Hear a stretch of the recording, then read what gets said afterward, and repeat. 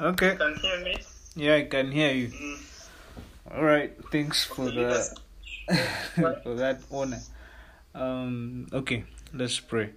Thank you, Lord, for this time that you've given us. We thank you for this provision. We pray that as we're sharing in you, in Christ, by your Spirit, you may open the eyes of our hearts, that we may come to know you and appreciate you. Thank you, Lord. I pray all this through Christ. Amen. Amen. Amen. Tracy, without wasting any more time, the floor is yours. Okay. Well, it's great to be together again. Thank you, Mark, for arranging this time together. And it's our prayer that will be profitable for us as we move forward in our relationship with Jesus, knowing more about what that means for us and how we can get on here in this world with him and have the ability and the opportunity to share what we have with him, with others about him. So in that regard, we're ready to move into sort of the next little section here, which we've titled, Why is it important? And that's, why is it important to know that we're not our own, that we're bought with the price, that we are one spirit with God. We talked about yesterday, and the fact that that is true, and the fact that we have what we like to call a unified spirit. We're not two with the devil and with Christ. It's just us and Jesus. He's within us. We're one with him. And at least one of the reasons why that is important is because we need to know those things and who is at home in us, which is none less than the Spirit of God, Spirit of Christ, is so we can stand in him and for him. And what we sort of mean by that is to be guarded against all the stuff that's going to come our way in this life. There's a verse in Philippians chapter 4, if you want to sort of write it down, if I can get my eye on it here. It talks about the guarded heart. Yeah, we'll begin in Ephesians 4, verse 5. Let your gentleness be known to all men. The Lord is at hand. Be anxious for nothing, but in everything by prayer and supplication with thanksgiving, let your requests be made known to God. And the peace of God, which surpasses all understanding, will guard our hearts and minds through Jesus Christ. And the point I want out of that I think we need to realize is that God's in the business of guarding our heart. He wants us to have what we call the guarded heart. And in order for that to happen, we need to have information about who's in us, why he's there, how he's there, and be able to stand against all the stuff that's coming our way and not be swayed by it. Because if we're not prepared to stand in the face of adversity, in the face of hardship, in the face of accusation from or those around us, well, it's easy to begin to doubt. It's easy to begin to believe some of what might be said, and cause us to doubt our position and all the truths that we have in him. So it's important that we have what we like to call the guarded heart. In order to do that, we need to know some of these things so we can stand for and in him. And just for a little bit on that, we'd like to go to Ephesians, back to Ephesians chapter 6, and we'll read a couple verses there. And then we may even go back a little further in Ephesians here before we get finished up here today. But in Ephesians chapter 6, verses 13, basically through, on down, it talks about the armor, but we won't go through all of that. You can read it on your own. But we'll start with 13 and read a couple of verses of Ephesians chapter 6. Therefore, take up the whole armor of God. No doubt you've heard this preached many times, that you may be able to withstand the evil day. And having done all to stand therefore, having girded your waist with truth, having put on the breastplate of righteousness, having your feet shod with the preparation of the gospel of peace, and above all, taking the shield of faith, and it goes on from there. But one really want to talk about here is primarily this idea of standing. He says in verse 13, having done all to stand, and I love the way he starts off in verse 14. He says, stand therefore. It's like he's saying, come on, guys. You know all this stuff. You have this knowledge. You have Christ within you. Don't be afraid to take a stand when you see things coming in that are not right, that are tempting us to agree with the devil. Maybe not exactly, know what to do, what to say. He says he's encouraging us to stand. So I really love the way he emphasizes that in verse 14. You've done all these things. You've prepared yourself. You put on the armor. Don't be afraid to stand. We need to know why it's important so we can stand for him in the face of the onslaught of the enemy, whether it's coming from the devil himself or those around us who are focused on other things. Can I say, ancillary things to the gospel that are not maybe as important as knowing who you are in Christ? The attempt to get you to do more, be more, have more, all of those things, those can all be distractions, and we need to stand in the truth of who we are in Christ and what that means for us. So and then he talks about getting back to the guarded heart. He starts talking about the breastplate of righteousness there in verse 14 of Ephesians 6. So that breastplate is, our hearts are very vulnerable. It really is to a lot of attacks, a lot of things that people say, a lot of input that we might be getting that detracts from who we are in Christ. And the heart is so valuable that we need to realize that it's guarded with that breastplate of righteousness. And that's not ours. It's given to us by Christ. And we need to realize that we have all of that in him and to stand, therefore, on that. It's why it's important to know. Then you can think about, with the old sit, walk, stand thing of Ephesians, where, we're told in chapter 1, verse 6 that we're accepted in the beloved. We're told in chapter 2, verse 6 that we're seated with him. And then back there in 4, it talks about standing in chapter 4. It talks about walking in chapter 4 and standing in chapter 6. And it's just a very simple little outline of the book of Ephesians it is normally, we logically think things the other way around. We think we're supposed to stand, walk, and then we sit at the end. But when you come into Christ, it's just a reverse. We start our position, our life in Christ, seated in the place of rest, resting in him. And then once we've learned for a while from him, we can begin to walk. And then at some point we can begin to stand, which is what he's emphasizing here in chapter 6, which is what I'm emphasizing with this point about knowing why this is important, is so that we can stand against him when we need to. And when is that? Basically every day.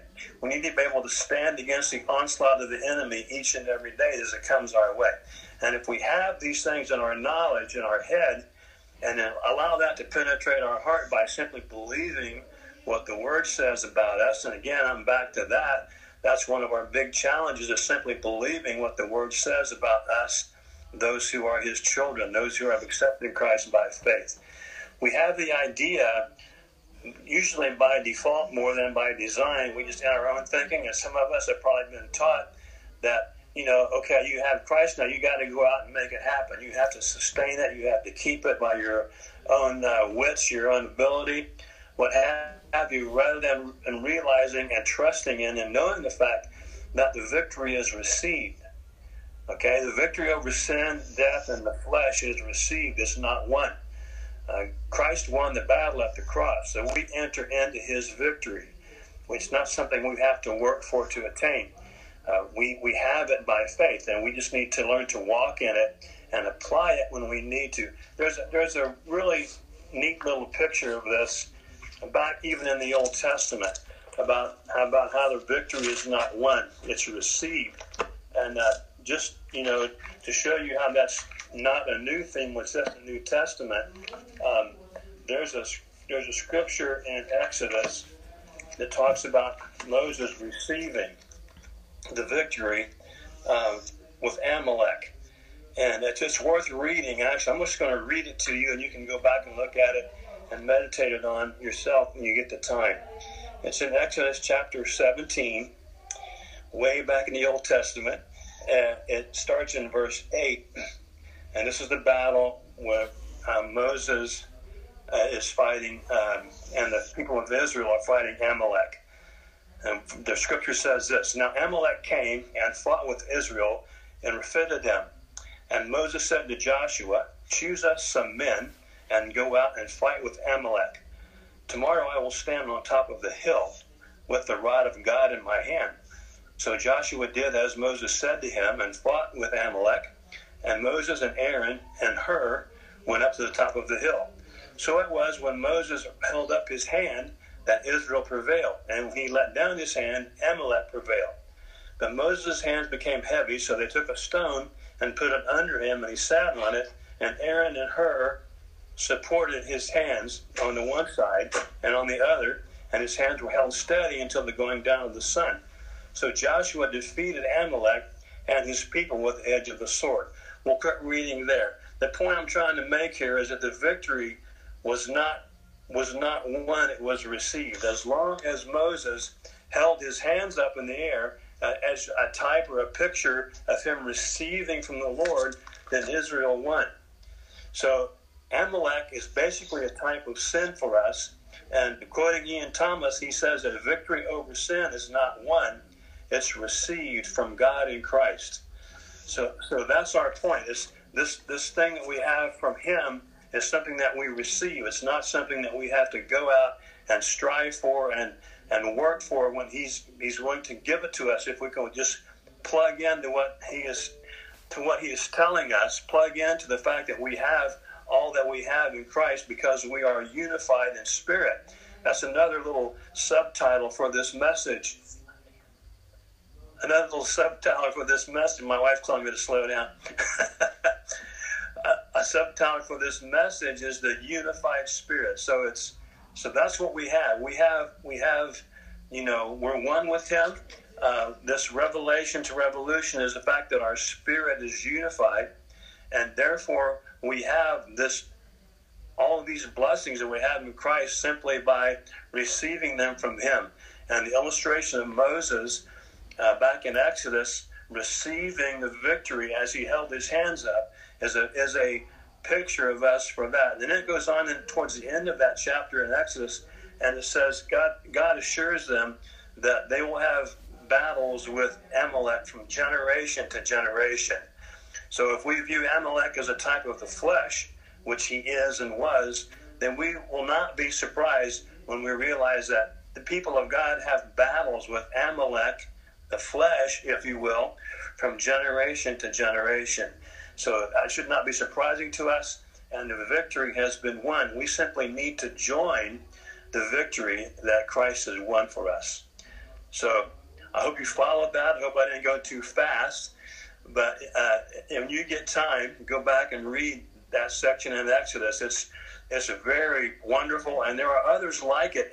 This is just not a New Testament thing. The whole Bible preaches this victory in Christ, and that Christ would come and be our Redeemer and the Savior of the world. And so we find it to be true, even in a bunch of sections and little tidbits here and there throughout the New Testament where God speaks eloquently about his grace. And Nehemiah 9 is one. Psalm 106 is another. Talks about how they won the battle because they had the faith in Christ.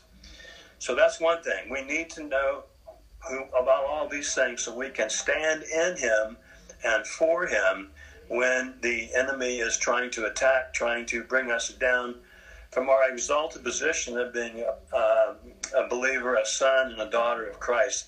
Because that's his job, that's his business. He's out there trying to use anything he can to make you doubt, worry, have fears, and those are all a natural condition of this life. But when we come over to the spiritual life, it's all been done for us in Christ. Okay, so that's the first little point here with why it's important. The other one is, again, we're going back to the fact of being one with him. We need to know that we are one with him, and there's really no better place to go for that than John chapter 17. It's a tremendous passage on our oneness with Christ. If you haven't read John 17, lately, I would recommend you go back and read it again right now or today sometime, tonight sometime for you, in the morning, whatever, because it would really help in this little discussion we're having here about revelation to revolution, because it's a very integral, very important part of knowing that we're one with him, is reading what Christ says. This is Jesus' prayer for us, and we're way in the future, but he's actually praying for us here in John 17, which is called the high priestly prayer. You probably heard it called that many times. I have no problem with that, but I just really like for us to take it and just take the words of it and let them sink into our spirit as we read through some of this again this evening for you and this morning for me here in California. So if you've turned to John 11 or 17 rather, if you haven't, you can later. But write these scriptures down if you're not with me or you want to go back to them. We'll begin. The whole chapter is packed, is just shot full of the whole thing is Christ speaking. It's wonderful. But in verse 11, he says some pretty amazing things. He says, "Now I am no longer in the world," even though he was still there. He was recognizing he would soon be gone. "Though I'm no longer in the world, but these are in the world. And I come to you, Holy Father. Keep through your name those who you have given me, that they may be one as we are." And I don't know about you, but when I read the last three words of that little verse where he says, "as we are," I can't imagine anything more spectacular than that. Christ is praying to God the Father that we would be one with him just as tightly and just as closely as Christ is one with him. And there's no separation between the Father and the Son. So if there's no separation between the Father and the Son, then why do we entertain the idea that somehow God has moved off from us? He really hasn't. If someone is distant in a relationship, it's us, it's not the Lord. But they may be one as we are. And it just knocks me out. I just get chill bumps when I think about that. And also, he says the same thing, or words similar, in verse 21 of the same chapter. I'm just skipping over and picking out a few of the nuggets here. 21 and 22 say this: that they all may be one, as you, Father, are in me, and I in you, that they may also be one in us, that the world may believe that you sent me. So it's not just important for us, it's important for the world to see that same unity. And the glory which you gave me, I have given them, that they may be one, just as we are one. There it is again. So it's important to have all of these little nuggets from the Word, from the Lord, into our heart and soul and spirit, that we might be able to stand against whatever comes from the outside. And there's a lot of stuff coming at us from the outside that will try to distract us, try to bring us down from our exalted position, if you will, as a child of God, an heir of the King, Jesus, who's coming for us at some point. And even though that's distant for us, we are one with him even today, as he's prayed for us here in this prayer. And then we can move to verse 24 of the same chapter. "Father, I desire that they also whom you gave me may be with me where I am, that they may behold my glory which you have given me, for you loved me before the foundation of the world." So here he's praying to God the Father that we might be with him where he is.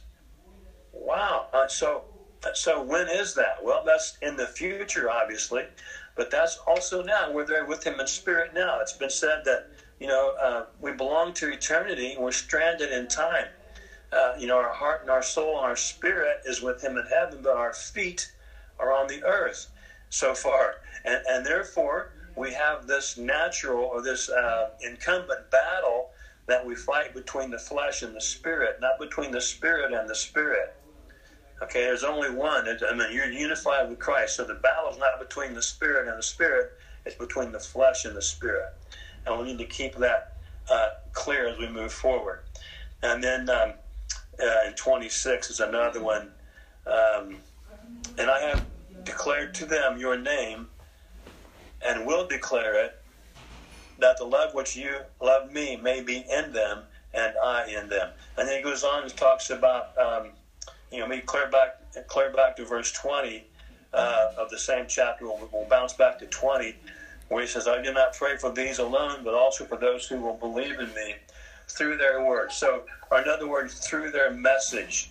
So we have the responsibility and the opportunity to let what we know and have and believe show to a lost and dying world, because it is our message. He's praying for our message, our word to go out, that others might believe.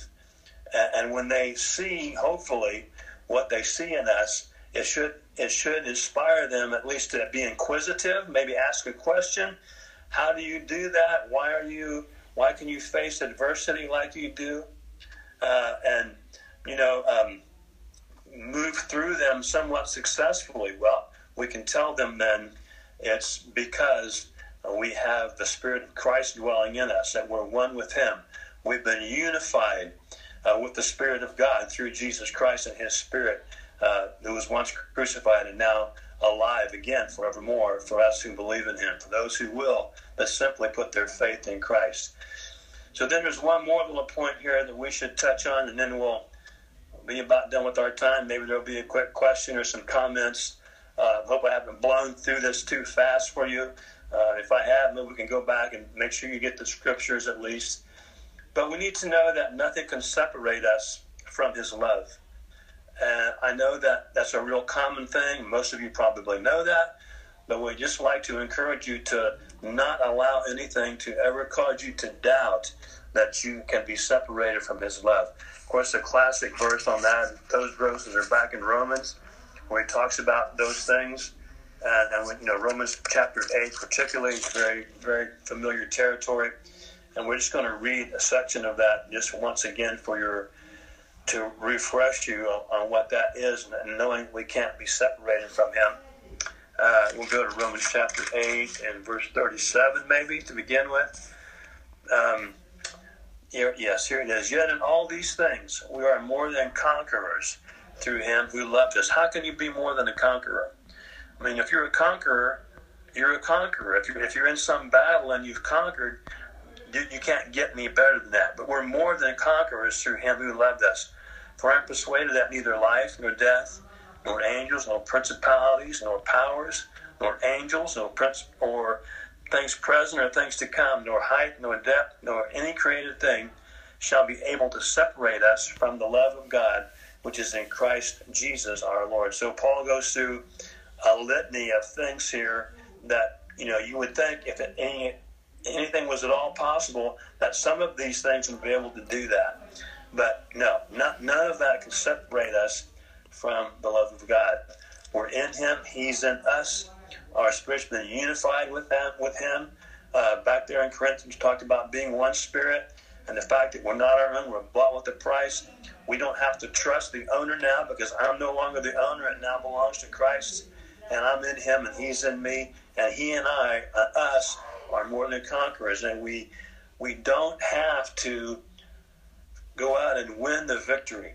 Jesus has won the victory. We simply raise our arms and receive it, as Moses did on the rock. And the battle over the flesh, sin, and the devil is not won by us. It was won by Jesus. And we simply receive it by faith. And that, that's not as easily done as it is said. I will grant you that. But that is what this is about right now. This is growing in that truth. This is beginning to trust the truth, beginning to trust what the Word truly says about you. This is not stuff that Pastor Tracy's making up. I mean, we're in the Scripture here. This is what the Word of God says. The problem that we have is there are so many other voices and things vying for our time and for our attention that we're human. We tend to forget. We fall from these principles that are truth, and we just need to be reminded of them from time to time. That's why it's great to continue your Bible reading, your Bible study. It's great to have scripture verses that talk about these things, and not necessarily emphasize all of the do that's contained in the Bible. The reason we do is because we already are. We are these things in Christ. I think it's Peter that says, "Be holy, for I am holy." Peter makes that statement in one of his writings. But it says, notice the word there is be. It says be holy. It doesn't say do holy. It's just like he's wanting us to become something. It's almost like God's last name is holy. It's like, so, I'm a wolf. I want my children to be wolves. God is holy. He wants his children to be holy. He says, be holy for I am holy. But it's because we're in him, gives us the ability to let his life take care of those things. When I don't have forgiveness for someone, I pray Jesus to be my forgiveness. To be the things that I can't be. I am not, and he is. God's the great I am. I am the great I am not. So all of these attributes that we can't do, we have a Savior who has done them and will do them for us. Excuse me, if we'll but receive them.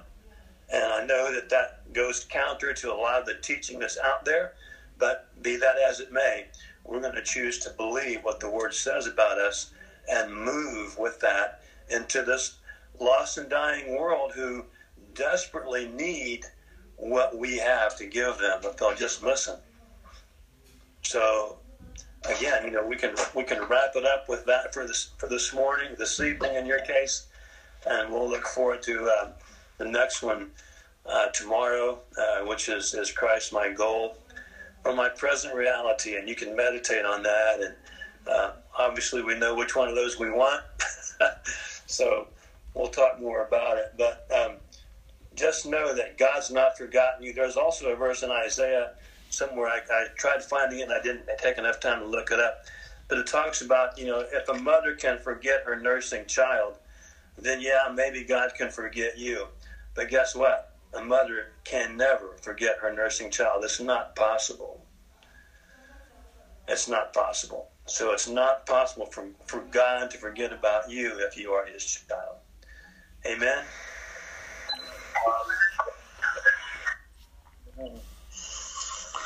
Amen. Sit, walk, and stand. Very tremendous realities. You talked about the guarded heart. You seem not. You said we don't have to guard our hearts because Christ is in us. He can do the active work of guarding our hearts. That's a tremendous thing. If you could just speak about that gently, the guarded heart.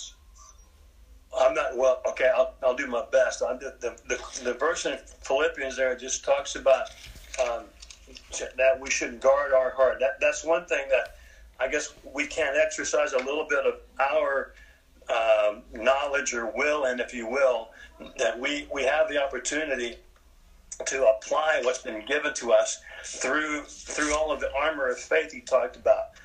We have the breastplate of righteousness that we've been given, and that will protect our heart from all of the onslaught, all of the attacks of the enemy, if we'll just remember that it's there and not begin to doubt or question or even to agree with what the enemy may be telling us. He may remind us of something that we did or said, and in truth we did do or say that thing. But we need to remind him that part of us has died. That flesh is on the cross with Christ, and we now have the life of Christ in us. We're unified with his Spirit, and that's part of the idea of guarding your heart is simply to remember those things and to put the devil to flight with the scriptural and spiritual truths that we have in Christ, and to guard your heart with those. Paul's saying, have that guarded heart. Don't let the enemy penetrate your armor that we have through the gospel and through Christ. Amen. So you have just talked about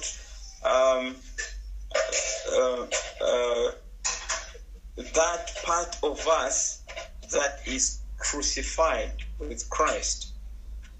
What is that part of us that is crucified to Christ, which Satan brings to our attention? So which Yes. What part of us is crucified with Christ that Satan brings to our attention?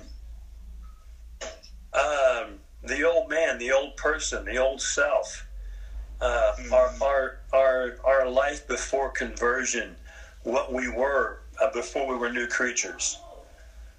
See, that even though that's died on the cross, I mean, it's still in our memory, it's still in our head, and we need to reprogram that. But the enemy knows all about that. He knows all of those things that are in our past, and he will bring them out at the right time. In a moment of weakness, when a like situation occurs, he'll remind you how you reacted back then, and try to get you to wallow in that, and to realize, maybe even to doubt that you were really sincere when you made your conversion attempt or statement, whatever, and begin to make us to doubt. And in so doing, if he can get us to doubt, to worry, doubt, or fear, then we're subject to moving from maybe our position, not like moving from it, but thinking about other things, thinking about an idol, thinking about something that we may go to deal with that emotional pain that causes us, rather than taking it back to the foot of the cross and laying it down and moving on.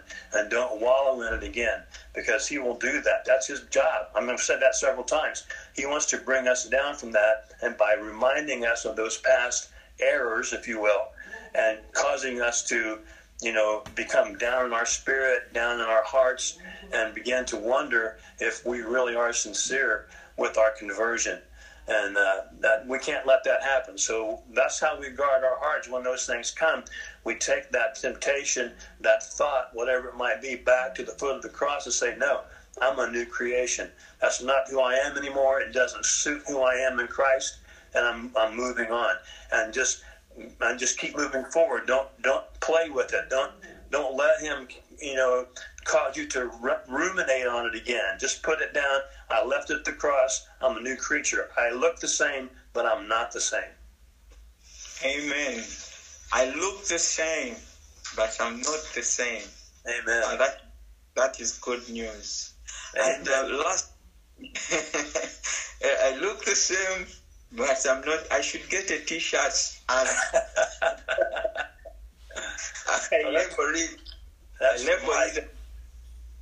I look the same, but I'm not the same.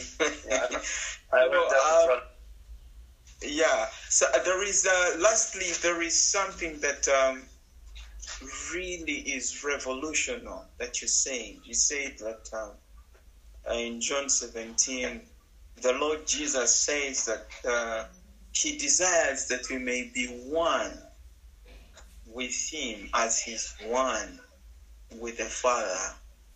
Can you please say more about that reality? Because it is breathtaking.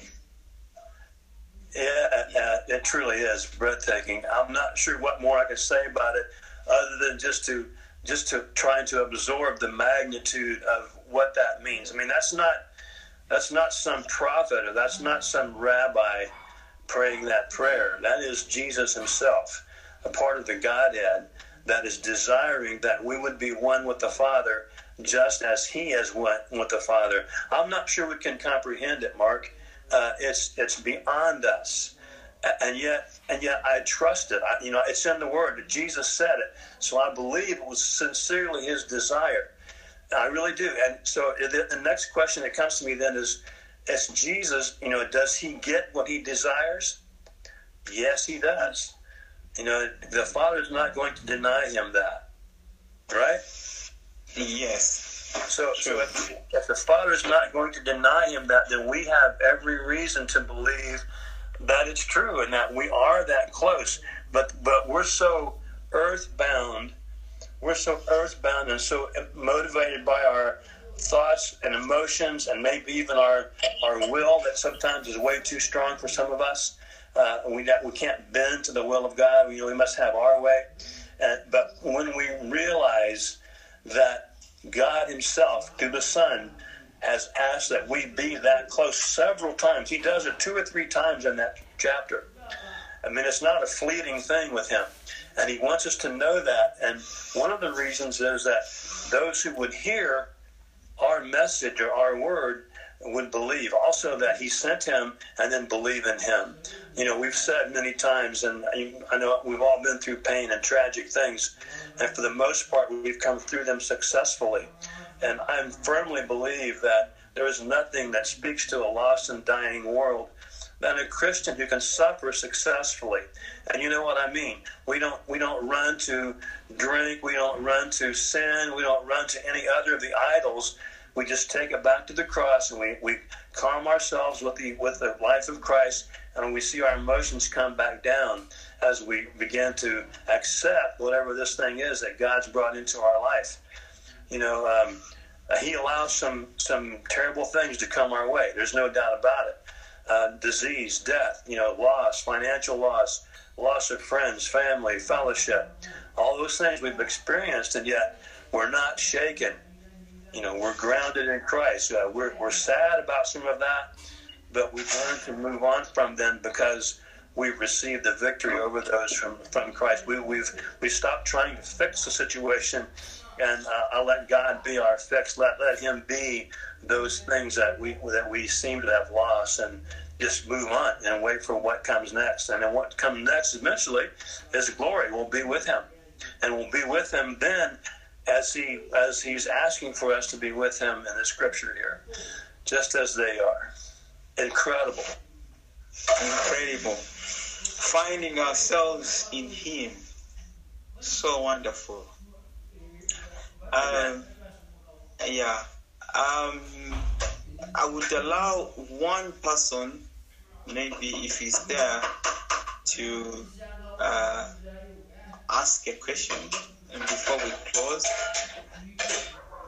So yes, we stop fixing our situation. Yes, Jimmy, we stop fixing our situations.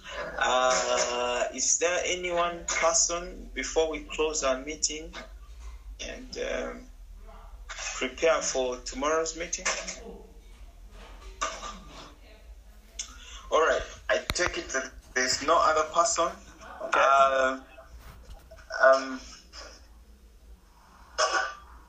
I seem to have had someone. No, not one. All right. Thank you, Tracy, for such a wonderful evening. And I'm going back to read John 17, verse 11. Amen.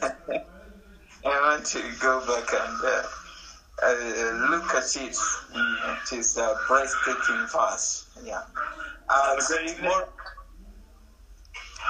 Tomorrow. Yes, it is evening. Tomorrow we shall have our last meeting